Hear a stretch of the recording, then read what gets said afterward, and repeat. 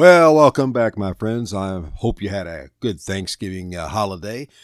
Been a couple weeks, but I'm back. We are up here in the bleachers by my regular spot. We dusted off the bleachers, had a little snow over the evening, so they're all cleaned off. I got some hot chocolate going. There's cold drinks in the cooler. Bring your koozie, bring a seat cushion. We're going to talk some sports today. You got to get it done. This is Gateway City Sports. The rumors are true. This is Talking Sports on the Bleachers with Don Glenn. A confident young man, a superb athlete. A look at the sports issues of the day. Grab a seat, pop a cold one, and let's talk some sports. Gee, that sounds kind of interesting.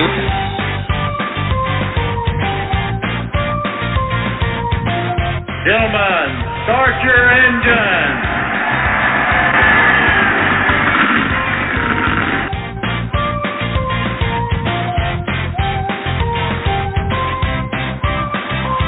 Romo on the shotgun. Here's the snap. Romo looking, dumps it off right side. Intercepted! Intercepted at the goal line by Woodson. And there is your Gallagher!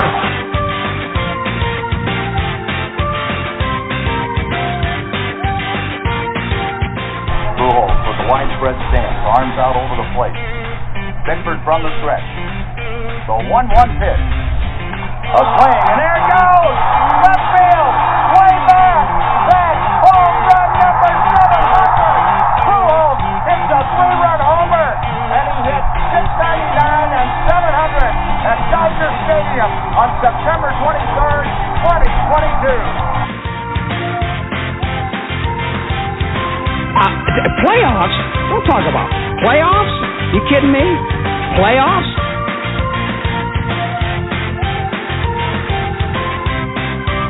Are you crying? There's no crying. There's no crying in baseball.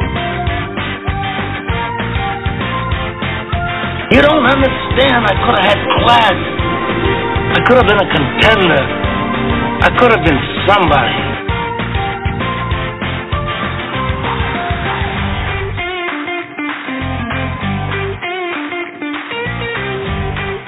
Holy cow!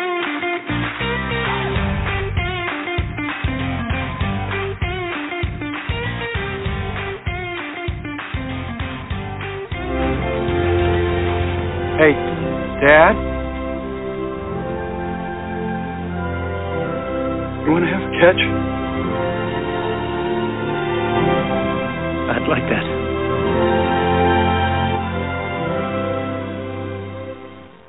All right, welcome to the show today, and I have with me via the Gateway City Sports phone line, Sunny Verma from Illinicast. We're going to talk some Illini football today, and it's kind of appropriate. Yesterday was our bowl hopes squashed quite heavily, but let's start with the beginning of the season. We heard in all the off season about Altmaier coming in and the loss of Chase Brown and how McCray and Love would fit into that, and hopefully Fagan could help out. And they had we lost a lot of the secondary, but you had the law firm coming back on the front part. Was it overhyped? I mean, it depends on who you ask. If you watched our show, Illinicast, those season previews, my co-host had us winning 10 games. I had us winning 9 games. So if you listen to me, absolutely it was overhyped. But what it comes down to is, at least in my opinion, I think Brett made what ended up being a grave error when it comes to the transfer portal. I think we use all our NIL funds just to kind of keep our top guys here, which is a great move. Obviously the law firm had a great impact on our team. So did Jackus and Coleman, the other guys. But we lost a lot of NFL talent last year, and we weren't really able to replace it. We replaced it by younger guys, younger freshmen, transfer portal guys who didn't exactly have big names or come from big schools. And I think that was kind of the fatal flaw of this team this year. You saw Johnny Newton, even now, he's still, in the final 5 of almost every defensive award out there. We had that top end talent, but the problem was, it took us 5 or 6 games to figure out what to do with our offensive line. We kept moving this guy there, this guy there. Defensive line still just needed help. The linebackers for the better part of the season just didn't really make much of an impact on the game. So, I mean, overhyped, yes, by the ones who drink the blue and orange Kool-Aid, hand raised. But me too. Yeah. But it's just one of those things where you kind of have to keep perspective, and that's what I'm trying to do. I'm Don, as you probably know, Illini Twitter is a very negative bunch. They have a lot of energy, but there's a lot of people calling for heads. I try to be the opposite of that. And so I try to combat that with looking at more of a positive perspective to kind of balance things out, because I've always struggled with just reading constant negativity. And I think people are just kind of forgetting where we're coming from the pre-Brett Bielema era. And where we have it right now. So, here I am trying to tell Illini Nation that not all is bad. Yeah. Well, and I think you're right there. And I totally get the whole Twitter, X, whatever you want to call it now. I too, I've been looking at some of those going, all right, guys, are you jumping off the bridge now, or are you still falling? What is going on here? Because yes, has the coaching staff made some mistakes? Yes, they have. But I can look at every coach Illinois has ever had, and I can point out a season or a game or a couple of seasons where they totally, screwed the pooch, if you will. So, I'm not saying that. And I, when they fired Levy Smith, I wrote an article for Gateway City Sports that, and who the predecessor was going to be, or the guy who the next coach was going to be. And I had Bielema tabbed.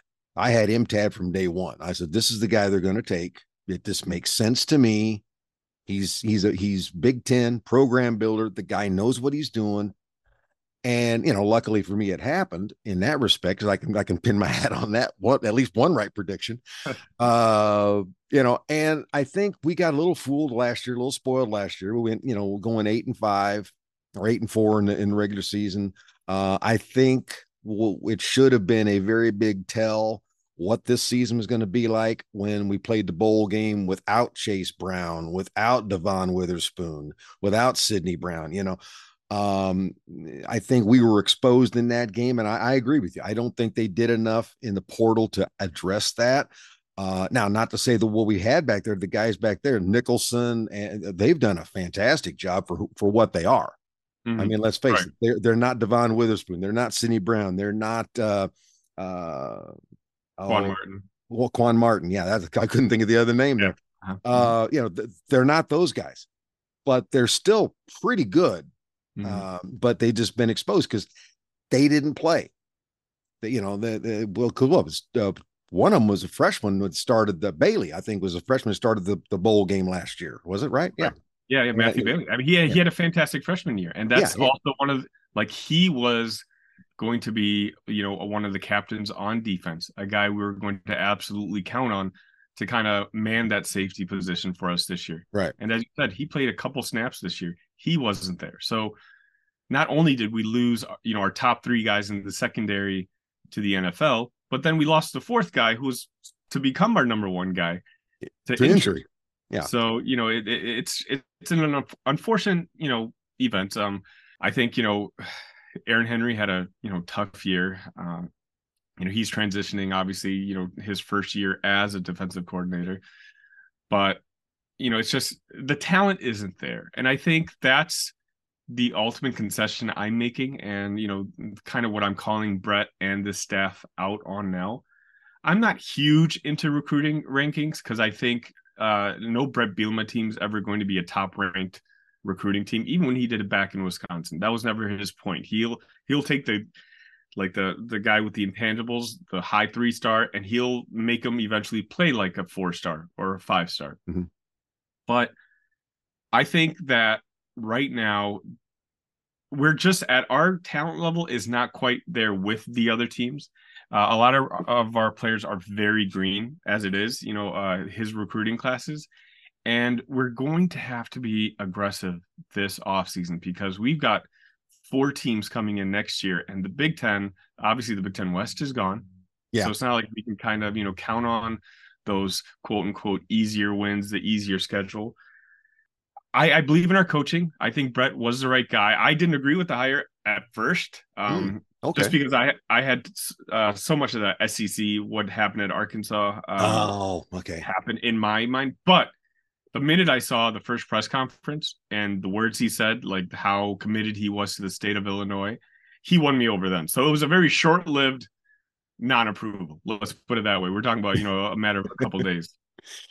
But I think, Brett and his staff are having meetings right now and talking to his coaching staff about what they need to do to upgrade that talent level. Because I think, right now, I think we might be losing our top 3 wide receivers, our offensive linemen who finally, were able to play at an average level by the end of season. We're going to be decimated there. Obviously, Newton's gone. Randolph could be gone. Our defensive line could be gone.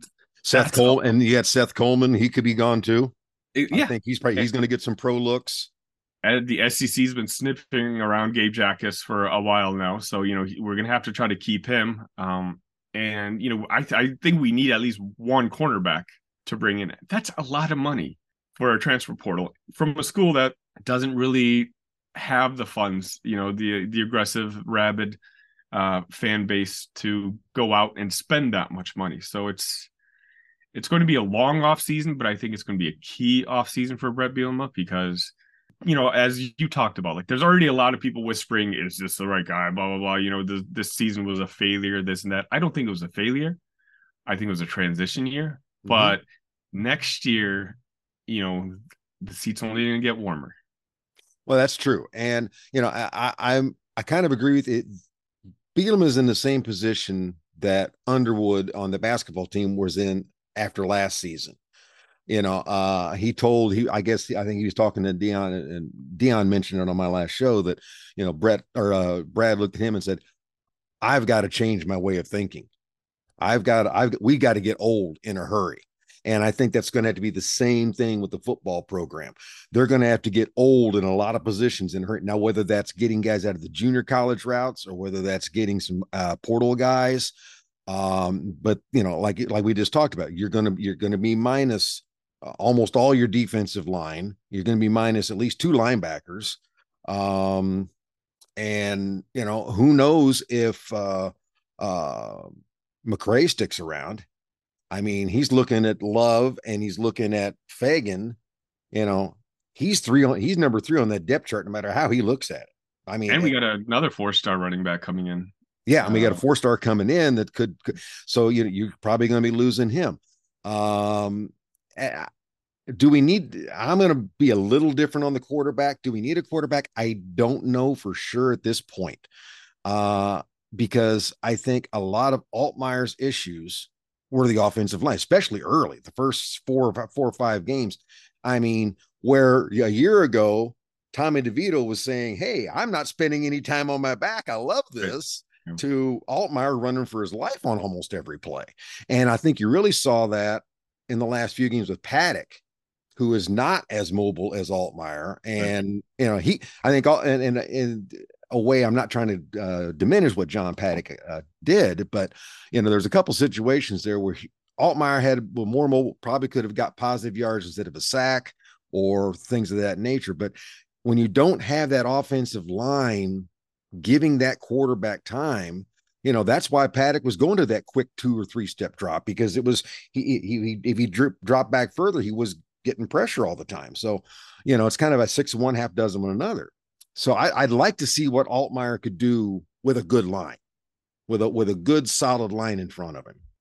I'm very high on Luke Altmaier. I think, he's a kid with a lot of potential. A lot of people, this was his first full season as a college football quarterback. He's going to have growing pains, and we put a young quarterback without much game experience and told him to go up against Big Ten defenses with a horrible offensive line in front of him and a running game at the time that was not established. We struggled with our running game, at the beginning of the season. I think we still are in some respects. Sure. Yeah, I absolutely agree with that. But Altmaier, I don't think Altmaier necessarily lost his job to John Paddock. Oh, no. I think John Paddock just took that job from him. Like, it's very rare to see a quarterback catch fire the way he had. I was talking about this with my fellow, podcast mates. They were a little younger. I'm a little older. So, like, for me, it reminded me of like Kurt Warner during the Rams, run where basically he was throwing for 400 yards. He was just quick snaps. He knew where the guy would be. He would trust the guy to be there. That's what it kind of reminded me of. Right. But Luke can do a lot of things that Paddock can't do. And like you talked about, is he can extend a play. If it's 3rd down and 5 and the receiver it doesn't get open, Luke can get you 7, 8, 14 yards to extend that drive, which sometimes when you have a bad offensive line, which next year, as we just kind of talked about, we're going to be replacing a lot of guys. Mm-hmm.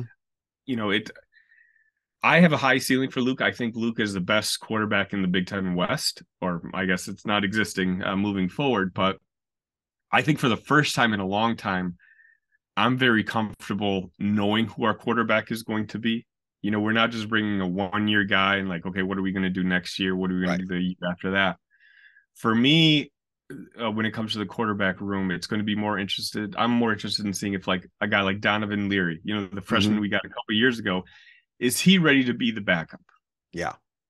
Because the way Luke plays, the way he runs, he is susceptible to getting hurt. An injury could probably will happen.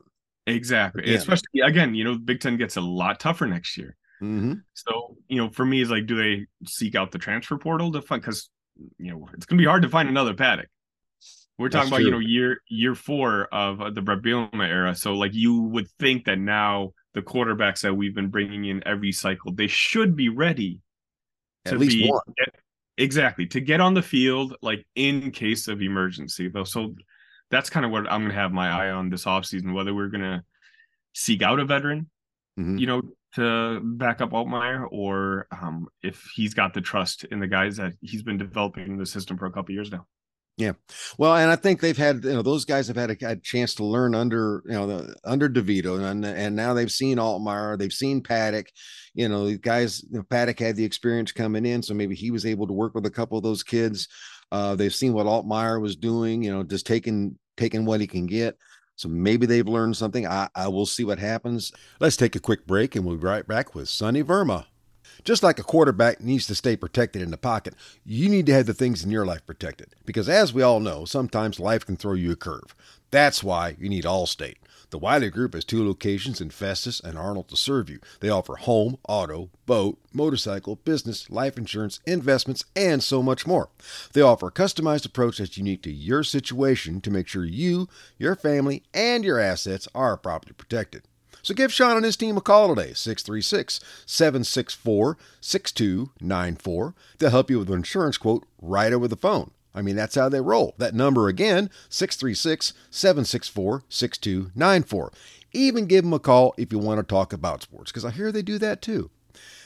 With work, kids, social functions, we all have busy lives. You can email Sean Wiley at allstate.com. That's SeanWiley at allstate.com.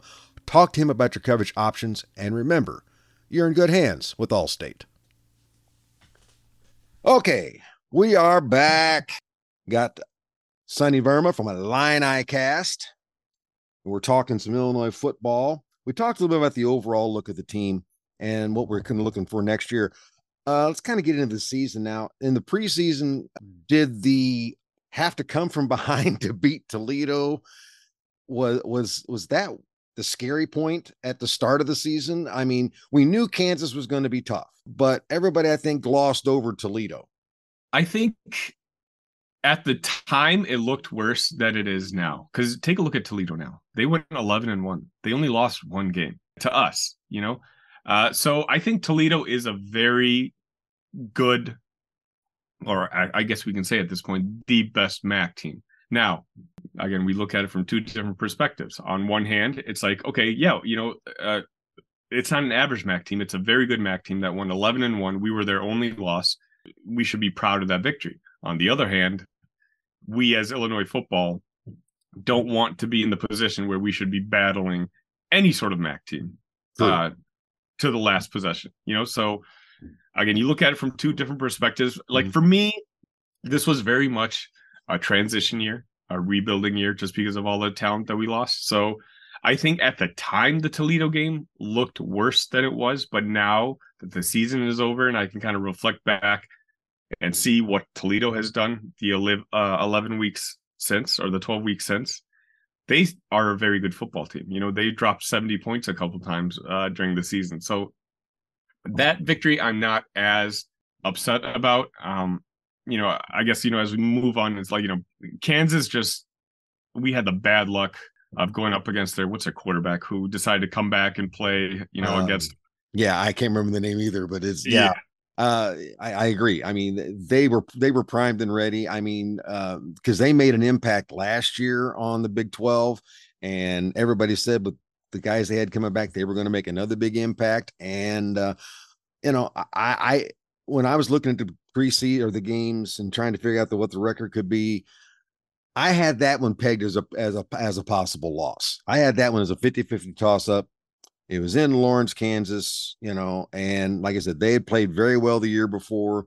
They had guys coming back that we didn't have coming back. And I thought that was a game that was going to be a stumbling block in one either way. So, I mean, I was kind of actually in one respect, was kind of surprised we did as well as we did and hanging with them for as long as we did. Yeah, but it's one of those games where I'm really hoping that Lance Leipold ends up getting called by Indiana or somebody, because I'm not looking forward to doing that. This is the Illinois curse. As if I made a joke about this on our show. If you're a fledgling program who is considered a doormat of college football, just schedule Illinois on a future schedule, and that immediately will turn you guys around. It happened with Kansas. Kansas was a doormat when we had these games originally scheduled. Mm-hmm. A couple years later, now next year we start with Duke. When we signed on that schedule, like they were again the doormats of the ACC. Yeah, and they're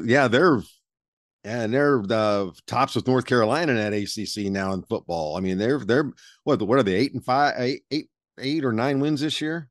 Something like that. They got a fantastic coach. Again, he's another guy who I just hope finds a better opportunity somewhere. But, it's a message to the ADs out there. Don't worry about finding a new coach, this or that. No, just put Illinois on your schedule, and that's an automatic bump. Yeah. And then in 2 years, when you get ready to play us, you'll be good.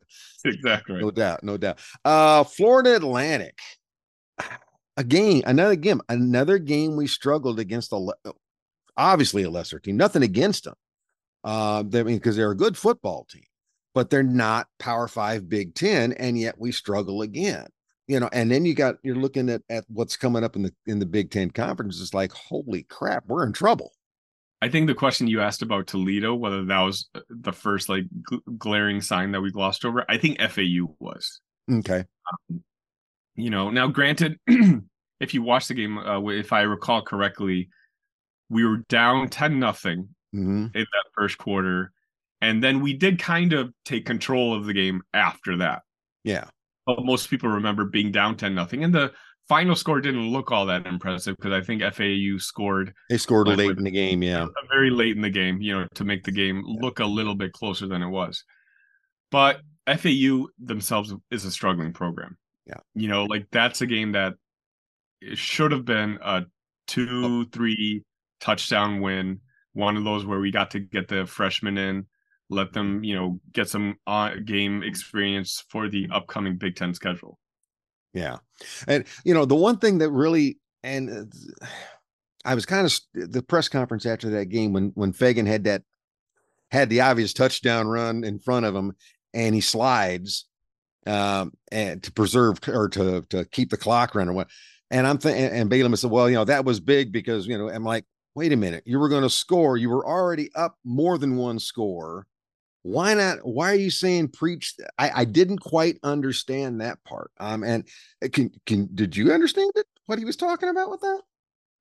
I mean, the only thing I can think of is he was talking about the unselfishness of the individual play. As a freshman coming in, you would think that you'd be excited to get your first touchdown. He may just be talking about how he put here's a young kid with enough character that he went down to waste the time on the clock, forsaking his own touchdown. Yeah. So I think he may have been complimenting and it was just a weird comment. It was kind of like that he didn't want him to score because he didn't want FAU to get the ball back. And I'm like, okay, they ain't going to score. If you score the touchdown, they're not going to get ahead of you in one possession. It just didn't make any sense to me, but maybe you're right about that. Okay, so we went past that and we ended up first game, Penn State. Yeah. I had no fantasies of us coming out of that game, and I was very surprised that we hung with them in the first half as well as we did. And then you just saw that Penn State just wore us down and took over after that. I mean, like you talked about, I think that first half up until that point was the best half of football that Illinois had played up until that point in the season. We just had a young quarterback who played the absolute worst game of his life. He was the big glaring red mark in that game. We were getting to their quarterback, Drew Aller. He didn't have a very good game. But as you said, in the second half, we just kind of wore down. Penn State's just throwing talent and size at you constantly, and we're just not built that way yet. Once we were down a couple touchdowns, Paddock came in at the end of the game and he looked like, Ball State walk-on transfer quarterback in that game. So it's just one of those games where, just like you said, I had no hopes of winning. I just want to come out, unscathed and everybody healthy. Yeah, I mean, like I said, I didn't have any great delusions of grandeur. We could win that game, and like I said, I was very pleased with that first half, and we did kind of show that we weren't ready for the Big Ten championship game, which I guess now is no longer. I don't know how they're going to work that coming up with the new teams coming in. But did that help fuel some of these negative Nellies that are running around? That, oh wow, look at this, we can't even hang with Penn State. I mean, Penn State's a good program. I don't think it was that game. I think it's the one coming up next, which really brought out the pitchforks. And folks, where, because that was the rivalry game, right? Is my memory right? I'm looking it up now. Here, was that Purdue? I think it was Purdue or Nebraska. No. Oh, excuse me. Penn State was in front of FAU. We jumped a game there. We went out. Okay. Yeah, we went out of. So Purdue would have been the next game after FAU, and it's been the whole Penn. Yeah, that one. Well, those next two games back to back, Purdue, Nebraska. I think everybody in their mother had that listed as, okay, there's 2 wins. At this point in this season, at worst, we're 4-2. And then you lose to Purdue as badly as we lost, and Nebraska as well. I mean, we got beat by 13. It's only by 13, but we only scored 7 points against Nebraska. Purdue is I think these 2 games are the ones that we wish we could have back. Mm-hmm. I think if we played them today, we would be a touchdown plus favorite over Purdue, and I think we could soundly beat Nebraska. So Purdue game, I still have no explanations. It's one of those where, again, I try to stay as positive as I can be, but I left that game and, just the onslaught that Ryan Walters put on us in that second half, I had no response. I don't know what happened. That was probably one of the more demoralizing losses, just because as we see now, even now, Purdue's just not a good football team. They lost a lot of players. Coach Brome, he took a lot of talent with them, and a lot of players just left the program. So Ryan Walters had not only an extremely difficult schedule this year, but he was playing with almost a brand new roster. That's a game where, it's a rivalry game that we should have taken care of business. And, a win there would have really kind of set forward, I think, more of a positive momentum moving forward. Mm-hmm. But that loss there, when everyone knew Purdue wasn't a good team, that, that's when people all of a sudden started getting scared. Okay, where are we headed? Where's our, team headed in general? And then we had what I think is by far the worst game that we had all year long. It was at Nebraska Mm-hmm. Friday night. It was on ESPN. The whole world was watching. The last time the country watched Illinois, it was on national TV. It was against Penn State, and our quarterback threw 4 interceptions. And on Friday against Nebraska, our team didn't even show up. There's not one facet of the team that played well. And I'm, even to this day, perplexed by it. Because Nebraska is an okay team, but they didn't play well that game. Right. Like, it was a competition of ineptitude between the two sides of the football. And we were just considerably worse. And that's the one game, even now when I think back and look back at, I just wonder, like, what went on there? Because once we lost that game, so, as you talked about, Purdue and Nebraska, we counted on it as wins. Mm-hmm. After Nebraska was going to be, Maryland? Like, Yeah, Maryland and Wisconsin, like that. We were supposed to take care of the easy part of our schedule because Maryland, who was 5-0 at the time, Wisconsin, like the hard part of our schedule was still coming. Right. So the trio of games are the Maryland, Wisconsin, Minnesota, which all, were, and now granted, you had a 2-week break or you had a week off between Wisconsin, Minnesota, but, those 3 games I was looking at like, okay, we're, at Maryland. I don't think, at best 50-50 chance. Wisconsin home, maybe Minnesota on the road. They always play us tough. So I was looking at those 3 games and this is the make or break part right there. And but then again, that was counting on winning at Purdue and against Nebraska. And I think the other thing that they made the Nebraska thing hurt as bad as it did was the fact that it was at home after being embarrassed in West Lafayette. I mean, had that game been in Lincoln, maybe it doesn't sting as bad. But losing like that after you just got shellacked by Purdue and you're at home, I think that set a lot of people off. And Illinois football fans are pretty fickle.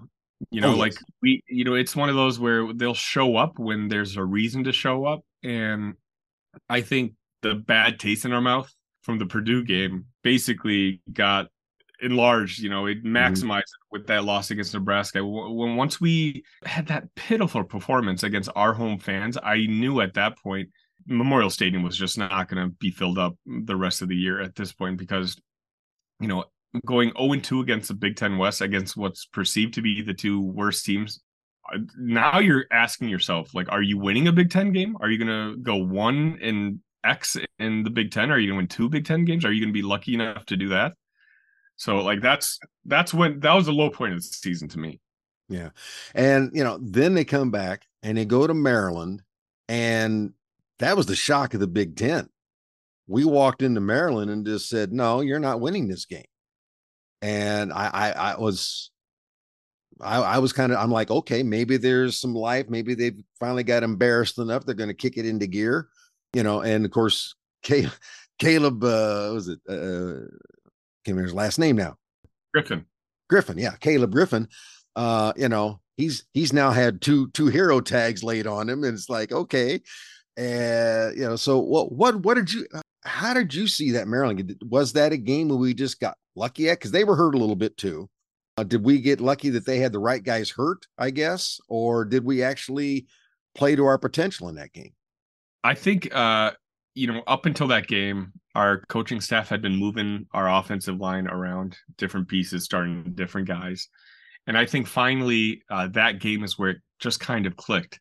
And I can't recall exactly right, but I think that might have been the game where Reggie Love was out and we were forced to bring in Caden Fagan to have his first start of the season.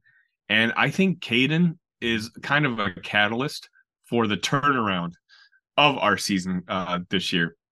Like Reggie was struggling against a bad offensive line, but Caden is a tank. And Caden kind of was able to provide us that Brett Bielema running back. That was Fagan's first start. Yeah, exactly. Okay. So my memory does serve me right. And I think that was kind of, the first 5 games or so, we had no running back. Our running back was our quarterback, Luke Altmaier, going off for 70 yards. And it's very easy for a defense to, game plan for that. And it puts a lot of pressure on our quarterback who's in his first full season starting. But Caden, if I recall, like when his first 85 snaps without having negative yardage, he was just bulldozer who just plowed people over, and that kind of brought some sort of semblance of balance to the Illinois offense, which is kind of what we needed. That combined with, an offensive line which had been configured to, again, all we asked for was average performance, and that's what they started doing. Right. And so I think, that plus the hangover for Maryland of competing with Ohio State for the first half and then losing in the second half, I think they may have let their guards down a little bit by Illinois. So, but, I think, just the emergence of our running back and, just balancing our offense was kind of the main key there, and for the next couple of games. Yeah. Wisconsin, that game, man, you hated to see that one slip away. I mean, because they looked like they were in control the whole game. It was like okay, they did this at Maryland. This is now what we're gonna see. And then all of a sudden at the end of the game, they just kind of went away. And which, if you think about it, in the first part of the season, that's what happened at Toledo. That's why we had to play last second win against Toledo. The FAU game, the Kansas game, it's just we faded away in that second half and let them back in, and next thing you know, we're down.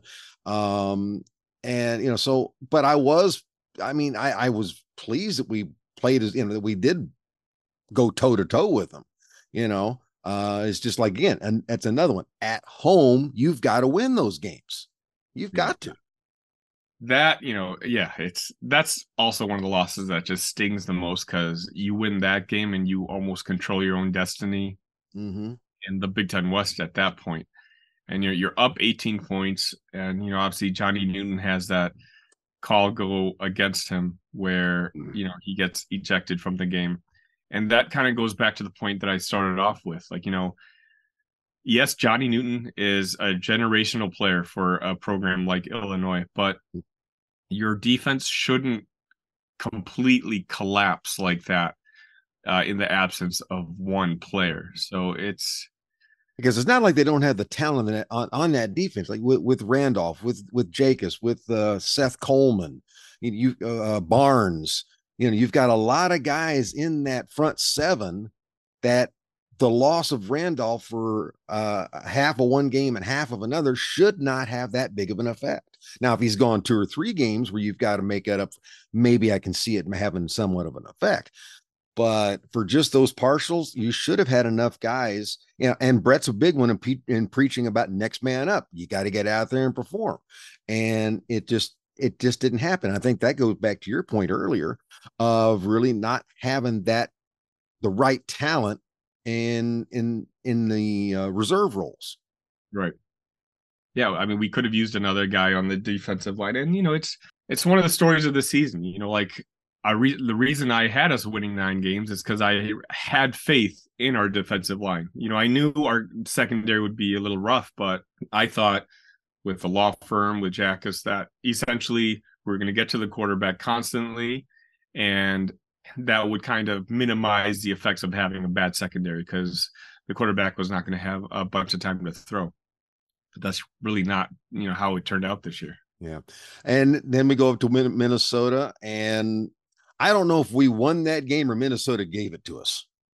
I mean, they committed some egregious penalties right there at the end that just put us right in the perfect spot. But then again, good teams take advantage of those situations. And to be fair, that happens. We do that a lot. We're usually the team that commits the penalties and all that. So it's nice to get things go in our favor sometimes. But in my opinion, Minnesota was, they're a good football team. They were supposed to be contender for the Big Ten West. At that point, they controlled their own fate to win the division, and to go in there, was that in Minnesota? I don't. Yeah, that was at Minnesota. Yeah, that was at Minnesota. Away game. Against a team who control their own destiny against the Big Ten West, because I think they had just beaten Iowa the week before. For me, that was a good win. A good solid victory. And again, at that point now, we had 4 good quarters against Maryland. We had 3 good quarters against Wisconsin. We had 4 good quarters against Minnesota. So for me, right now, I'm starting to ride a high. I'm like, okay, here we go. Yeah. We started to control our own fate. we're competing. We've essentially become the Illinois team that I thought we were going to be at the beginning of the season. Yeah. Well, and you had to look at the schedule, the upcoming schedule, the Indiana, Iowa, Northwestern. You had to figure, okay, we should be able to win at least 2 of those games and at least make bowl eligibility.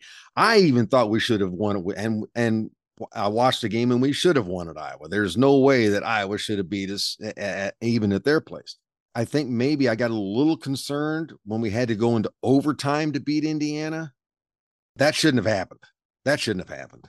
Yeah, that's I completely agree with you. That's one of those where there's a lot of conversations that's going to be needing to be had with Aaron Henry, on the performance of our defense against Indiana and Northwestern and Nebraska, or not sure. Nebraska, Purdue. I mean, excuse me. But these last 2 games, as you talked about, we should have won. We were favored by almost a touchdown against both teams, and our offense absolutely showed up. They were there. We scored 48 against Indiana, and we scored, I think, 43 yesterday. 43 yesterday. And I feel good about scoring 13 at Iowa. That's a pretty. Not a lot of teams were able to do that. You're right. Yeah. But it's just I know we lost a lot of talent yesterday early in the game. I think Taz went down. Mm-hmm. Scots went down for an injury, so I know we were severely depleted. But those 2 games are games that a program like ours should absolutely have. If we have any sort of expectations for Illinois, like Indiana, Northwestern, I'm not trying to be cocky or condescending or anything like that, but that should be the bottom rung of the Big Ten. Like Illinois right now should be maybe in the 3rd quadrant, the one right above that, but not in the bottom rung. And Indiana, they had a dead man walking as their head coach. It's just one of those games where, again, I don't know, there's a lot of heat on Aaron Henry right now. I think a lot of it is deserved. I don't think Brett's going to make a move, but that has to be a growing experience because I don't think he called a very good game at all. All right, we're going to get more into coaching here in in our next segment right after this from 5th Street Motors. I want to talk about stress-free car buying for a second here. Yes, it can happen. I mean, stress is all around us in our daily lives, but the one place is trying to eliminate the stress in car buying. 5th Street Motors, located at 2044 Rose Lane in Pacific, Missouri. At 5th Street Motors, they want to make sure your car buying experience is less stressful. They'll help you find the vehicle you need, no matter what brand. And at 5th Street Motors, they believe in giving you the absolute best price on a pre-owned vehicle that's going to fit your budget. Check out what stress-free car buying can be. Give Brandon or Don a call today at 573-259-1306. That's 573-259-1306. And tell them Don Glenn from Talking Sports on the Bleachers sent you. Okay, we are back, and it's been kind of depressing. It's what we've been with everything we've been talking about. In some respects with how things have gone. But I'm with Sunny Verma from Illinicast, and so we've talked about the team and we've talked about the games, and we've kind of hinted coaching here and there as we've gone along. I think like you said, there's going to be some discussions, if they're not already going on, with offensive line coach Brett Miller, with Aaron Henry, even with Barry Looney Jr., which I still don't understand how people are calling for his head when he's put up 90 some or 100 points in 3 games. You want to call for somebody's head? I don't think it's his. What happened in yesterday's game with the muff punt followed by the fumble on the kickoff return, leads to 14 points for Northwestern. They don't have those 14 points. They don't win that ball game. That's all there is. So that's not on the coaches. But what is on the coaches, I think, is like you said with the offensive line with Brett Miller, struggling to find. You had the whole summer to get that figured out. You had the workups before the first non-conference games to get, and like we were saying, 5 games into the season, you're still trying to figure out where that offensive line is. Is that a change that needs to be made or could be made, or is it just, as we've been talking about, the level of talent? I think it's the latter. I think Bart Miller is a pretty good offensive line coach, and our offensive line did improve eventually. The second half of the season. I don't know if you recall. We thought we had, was it Avery Jones, a transfer coming in from one of the smaller schools. Yeah, we thought we had him to play center for us. And at the last minute, move-in day, he decided to take the NIL money and go to Auburn. But, let's be honest, Kreutz actually played very well as center. That was the one position on the offensive line that you never heard anything bad about. And he had great PFF grades from. But I think, I know I said this before, but I think right now what the big shakeup that our coaching staff needs is we need to find a guy who can bring talent in. We need an ace recruiter. Look, we have a lot of Big Ten money coming in. Teams like Indiana are now shelling out $20 million to Tom Allen for a buyout to not coach the team. If a program like Indiana can infuse that sort of money into a program, Illinois, we've got beautiful facilities now. I think we have a very good head coach.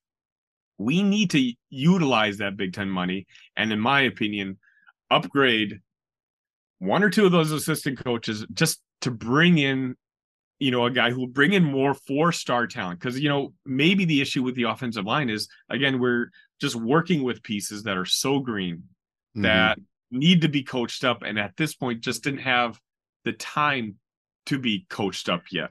They couldn't rely on their talent alone. I think, the biggest, conversations the coaching room needs to have is how to infuse more talent in that locker room. Because as we talked about it's just going to get a lot worse from here on out.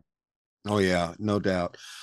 With Aaron Henry taking over as the DC, I'm like you. I don't see him being, Brett going to him and saying, okay, you're not what I want. Because like you said, he had growing pains, basically working with a raw secondary, not having all the pieces he needed when Bailey went down, and you had different times, different things. But is there maybe going to be a philosophy shift? I mean, I hope so. I think that's what Brett said in his press conference yesterday. I don't remember the exact verbiage, but he talked about how you kind of have to mold the defense to the talent that you have, and that's going to be something that they're going to discuss moving forward. Now, me personally, if I was Brett or if I was Josh Whitman and I'm having conversations with Brett, I would have moved on from Aaron Henry. Nothing wrong against the guy. I think he's got a very bright future. But I think, as I just discussed, if we're supposed to have this infusion of, Big Ten money, we got to take advantage of it. We have a guy, in our program right now who's coached dominant defenses for the past 4 or 5 years in Jim Leonard. That's a guy I would spend the money on, have him run the defense. Aaron Henry, in my opinion, right now should be the defensive coordinator of a group of 5 team or a head coach. He's, again, nothing wrong with him, but that's just where he is in the trajectory of his career. Will he be a good Power 5 defensive coordinator, possibly head coach someday? Sure. But here and now with Illinois, we need someone who's more established, because we're not at the point where at one of our key coordinator positions, we have someone growing into that position, because right now we're getting passed by a lot of other programs. And, it's just tough. It's tough to see, because Brett's very loyal. He obviously picked Aaron Henry over Kevin Kane. He played for him, all that. But if that's the one coaching staff position I would have personally made an upgrade on. But since that's not going to happen, I think basically they need to sit down in that secondary room and talk about, hey, this is the talent we have in the room now. These are the type of guys. These are the character athletic traits that our defense is best suited for. We don't have a Devin Witherspoon back there anymore. We don't have a Sidney Brown back there anymore. This is what we do have. What kind of defense is Matthew Bailey, Taz Nichols? What kind of defense best suits their needs? Because they're going to have to make an adjustment. Oh yeah, no doubt. And like you said, with and this is the one thing when they did announce that Leonard was joining the coaching staff, I think a lot of fans looked at that like, okay, why is he just an advisor? Why is he not on the field? Why is he not running something? And you talk about recruiting. Maybe he's that recruiting niche. Maybe he's the guy that says, okay, I see what we need. Let me go get it. I don't know. What do you think? It would have been nice, but I mean, from what I've had a couple of people in the Big Ten circles tell me that Lincoln Riley's about to make him a very nice offer to go out west. Oh, really? So, yeah, like I think he's going to be a defensive coordinator somewhere, and if it's all of a sudden at USC, a team that's going to join the Big Ten next year, that's going to sting a little bit more because we had him under our roof. Again, it's all about being patient with Aaron Henry, and I respect Brett Bielema. Like, I know he's a loyal guy and he believes in the system and he believes in developing not only his players, but he believes in developing his coaches, as he did with Ryan Walters. But I guess mine and his vision differ on where we are at as a program. I think, right now, use the position coach spot to develop your position players, or your coaches. The defensive coordinator right now was, I think, one of the main reasons that we're sitting home this bowl season. And it's it is what it is. Brett makes a few $1 million more than I do, so I just gotta trust him. I agree with you. I mean, you look at what, and again, we go back to the falling apart in late games, or late in games, I should say. Letting teams like Indiana and Nebraska Purdue put up 40 plus points. There's just, it seems like we can play well at certain spots, but then either we get comfortable and next thing a team like Purdue is running right past us, or you've got a Florida Atlantic that's 10 points down and makes it very interesting at the end of the game, where you got to worry about clock management and all this. And, you can blame the coach for a lot. You can blame the players for a lot of it. I mean, and injuries go into it. Well, with Bailey, but there's just doesn't seem to be that defensive mindset. And again, maybe we got spoiled with Ryan Walters. I mean, because he was a heck of a defensive coach coming out of Missouri. And so maybe we got spoiled there for a couple of years with him. But I'm like you. I think if they're going to upgrade any coaching position, it's going to have to come in one of the two coordinators spots. And I don't see Lenny going anywhere anytime soon. And I don't think it should. Just like I'm in complete agreement with you. He was under a lot of fire, possibly deservedly so, for like essentially a year and a half. Mm-hmm. But we're scoring 40 points a game. We had the best offense in the Big Ten West this year, between points and yardage, and that's after a really slow start. Scoring 7 against Nebraska and whatnot. And you kind of see what kind of quarterback thrives under Lenny's system. John Paddock, who can make very quick decisions because Lenny's system is just built that way. For me, the focus is clearly on rebuilding that defense and just, I don't know if it's changing schematics and, just, I don't know what it is. I'm glad I don't have to stress out about it. All I got to do is talk about it. I hear you. I hear that. No doubt. A couple of quick things. What do you see? We talked a little bit about everything else, but what about on the recruiting trail? I know we've talked about having to go and kind of do what Underwood did with the basketball team and get old in a hurry. And I know we've got some guys signed. What do you look for in some of what we do have coming in next year? Is there any bright spots we can point at? I don't follow recruiting as much, just because there's just these are 16, 17-year-old kids. And so, like, for me, all I can do is read a website and what a website tells me about a kid. So, I know we have a stud running back coming in, but a running back is probably our biggest strength as a position room, coming into next year. Because you're losing a bunch of receivers, and I know we've got Elzy, but if Elzy stays, he didn't get a lot of playing time this year.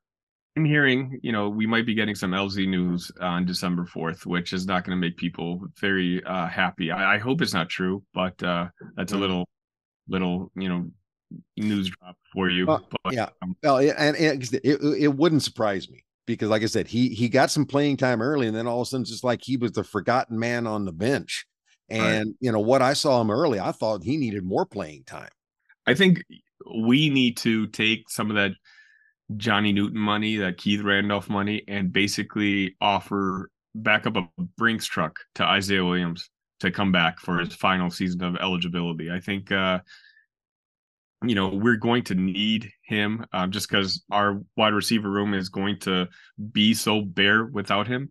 It's going to help Luke moving forward. He was he could be all Big Ten, wide receiver this year. He can do the same thing next year. Are Washington and Bryant both gone? Washington is for sure. I think Bryant is also. They're both seniors. I wasn't sure. Yeah, I know Washington. It was his last game.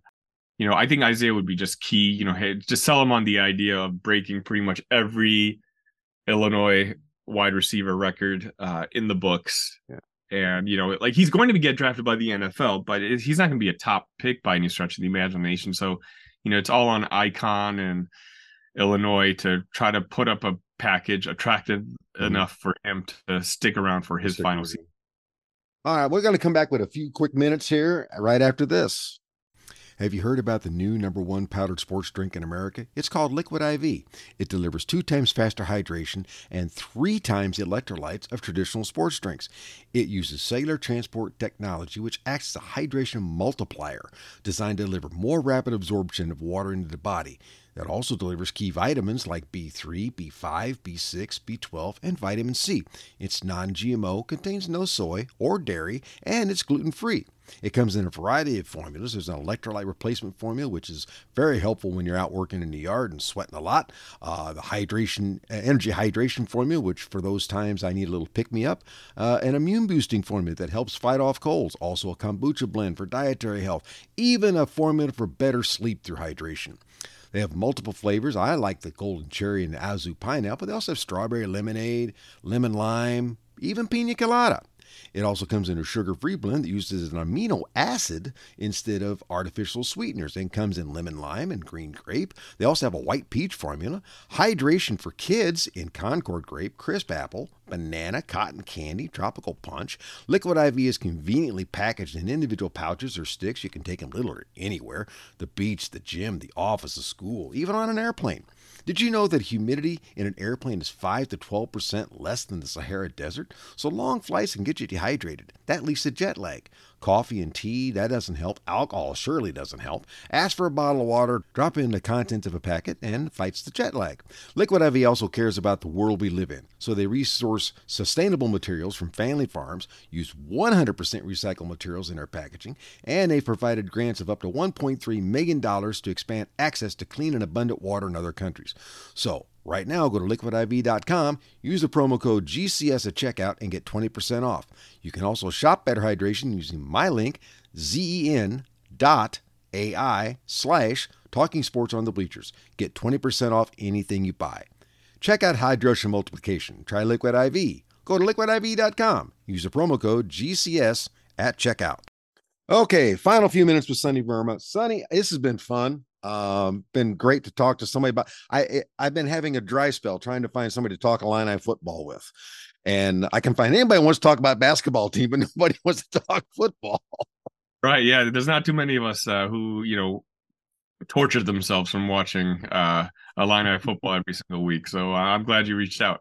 Yeah, me too. We talked about a lot of different things today, and when we're talking about perception of the fans and the fan base and how things have gone as far as what they key on as a fan yourself, and taking off the podcaster hat here, as a fan, what are you looking for out of this team next year or just in this offseason or out of, because like I said, you got four new teams coming in. I don't think we get any of those in the first year. I think maybe Washington. No, I think we play Oregon. Oregon, is it? Okay. I couldn't remember which one I thought maybe we get one, but so and the whole schedule is going to look different. What are you expecting as a fan? If you look at our schedule next year compared to a lot of other teams, it's really not that bad. Yeah, I know we miss Ohio State. We don't get Michigan. We don't get Penn State. Michigan comes to our place for that 100-year range game. Oh, okay. They do? Okay. Yeah, so Michigan's coming to Champaign next year. But we don't get Penn State's the one we don't get. Yeah, I think it's Michigan and Oregon are the two big teams that we're going to be facing off against next year. Yeah. I think, Brett, again, and I'm putting my positive fan hat back on. We've won 5 straight games for 3 straight years now. Five games for 3 straight years now. It was something that Illinois as a program hadn't done in 30 years. I thought this would kind of be a transition year for Illinois football, and we won 5 games. If 5 games is the floor of the program, I think we're in a pretty good position moving forward. That's kind of what I want to be the floor. Next year, there's a lot of pressure on Brett because he's going to have to replace a lot of talent on this team. And the pressure is going to be on to make a bowl game. And I think that, whether it's fair or not, should be the bare minimum expectation kind of moving forward here.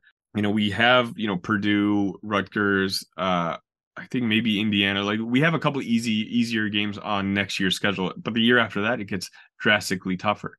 Mm-hmm. And Illinois is the type of program that it needs that bowl game, credibility when it comes to recruits, because we're not making bowl games. And if next year Purdue makes a bowl game, we're competing with Purdue for a lot of the same recruits. Yeah. And if Purdue has a young hotshot head coach and say, hey, look, our trajectory, we're making bowl games now. Illinois, that was one fluky year. They made the bowl game once, but 2 years in a row now they haven't. They're just the doormat of the Big Ten. I think moving forward, we have to establish that the baseline for this program moving forward is going to be 6 wins, a bowl game, as we build up. Right.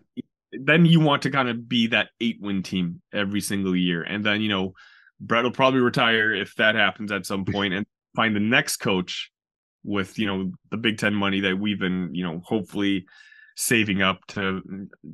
And again, here's the positive me, to build us, to take us to the next level of starting to actually win those 10 games and sneaking into the college football playoffs in, Yeah. Well, and I'm kind of with you. I mean, it would have been nice recruiting wise as a fan. You've got those back-to-back bowl years. Now you can build on something saying, hey, here's what we're doing. I guess you can point to, I've always said this, there's never any good loss, but I guess if you can point to something like a Wisconsin and say, hey, we went toe to toe with these guys. We played Penn State tough for a half. You can use those, and I think they scored the only touchdown this year at Iowa by an opposing team. So you've got that. So there's, like you said, a lot of positives, but the negatives keep creeping in. You can't win the games at the end. You've only had that one good season in 8 years, going back to the start of Lovey. And if you can go back 10, 15 years with Beckman and Cubitt, you've only had one good 8-win season. Half of those guys went to the NFL. And I think they've got a good core group with Altmaier right now. I think Fagan, if he stays, is going to be just an absolute stud at the running back position. Like you said, I think wide receiver, they need to get somebody in there. That's where I think they missed their boat by not having Elzy in a lot of these games. And hopefully maybe they'll talk to him, smooth the ruffled feathers and say, look, I got your number 2 next year. If Isaiah stays, that maybe they can smooth the feathers there, but they're going to need more than those 2. Even if they have both of those, it's possible they have neither of them, you know? So it's a complete rebuild in the wide receiver room, a complete rebuild on offensive line, defensive line. We have a lot of, talent to replace next year. And so that's what I mean. Like, Brett and staff, they got a lot of pressure on them this offseason because, the seat's not warm yet, but someone trying to start the fire. Let's put it that way. Well, yeah. They had the graphic the other day comparing coaches' first 3 years at Illinois. And I think it went Turner, Beckman, Cubitt, Smith. All of them were like negative 100 and some odd points. And Brett was a positive 63. It's like, okay, so we know we're here when we were there. Right. So now how do we stay here and go further? So I think you're right. I think it's going to take this year people are going to have to just curb expectations and say, okay, look, we've got to rebuild. This is not a reload. This is going to be a rebuild. We've got pieces left, but we're going to have it's going to take more of a incoming of talent to take care of business. So anyway, hey, I want to thank you for coming on. Tell folks where they can find you, Sunny. Sure. Again, thanks again, Don, for having me on. I'm always just feel free to reach out. I'd love to talk more Illini football with you moving forward. You can find me at the Sunny V for more general sports takes. I like to talk Illinois football, Cubs baseball, Bulls, basically more Chicago centric. But you can also find us at Illinicast. It's basically an Illinois centric show. We release a couple episodes a week. We've been focusing mainly on football. Obviously, our attention will shift a little bit more towards basketball moving forward. But you can find us on YouTube, on X/Twitter, at Illinicast. Okay, and as always, you can find me at Talking Sports on the Bleachers in your podcast as Spotify, Apple Podcasts, Google Podcasts. You can hit me on Twitter or X at TSOTBGCS, or you can email the show tsotb.gcs@gmail.com. All right, for Sunny Verma, this is Don Glenn. As always, have fun, stay safe, and we'll see you again next week when we're talking sports on the bleachers. Good night, everybody.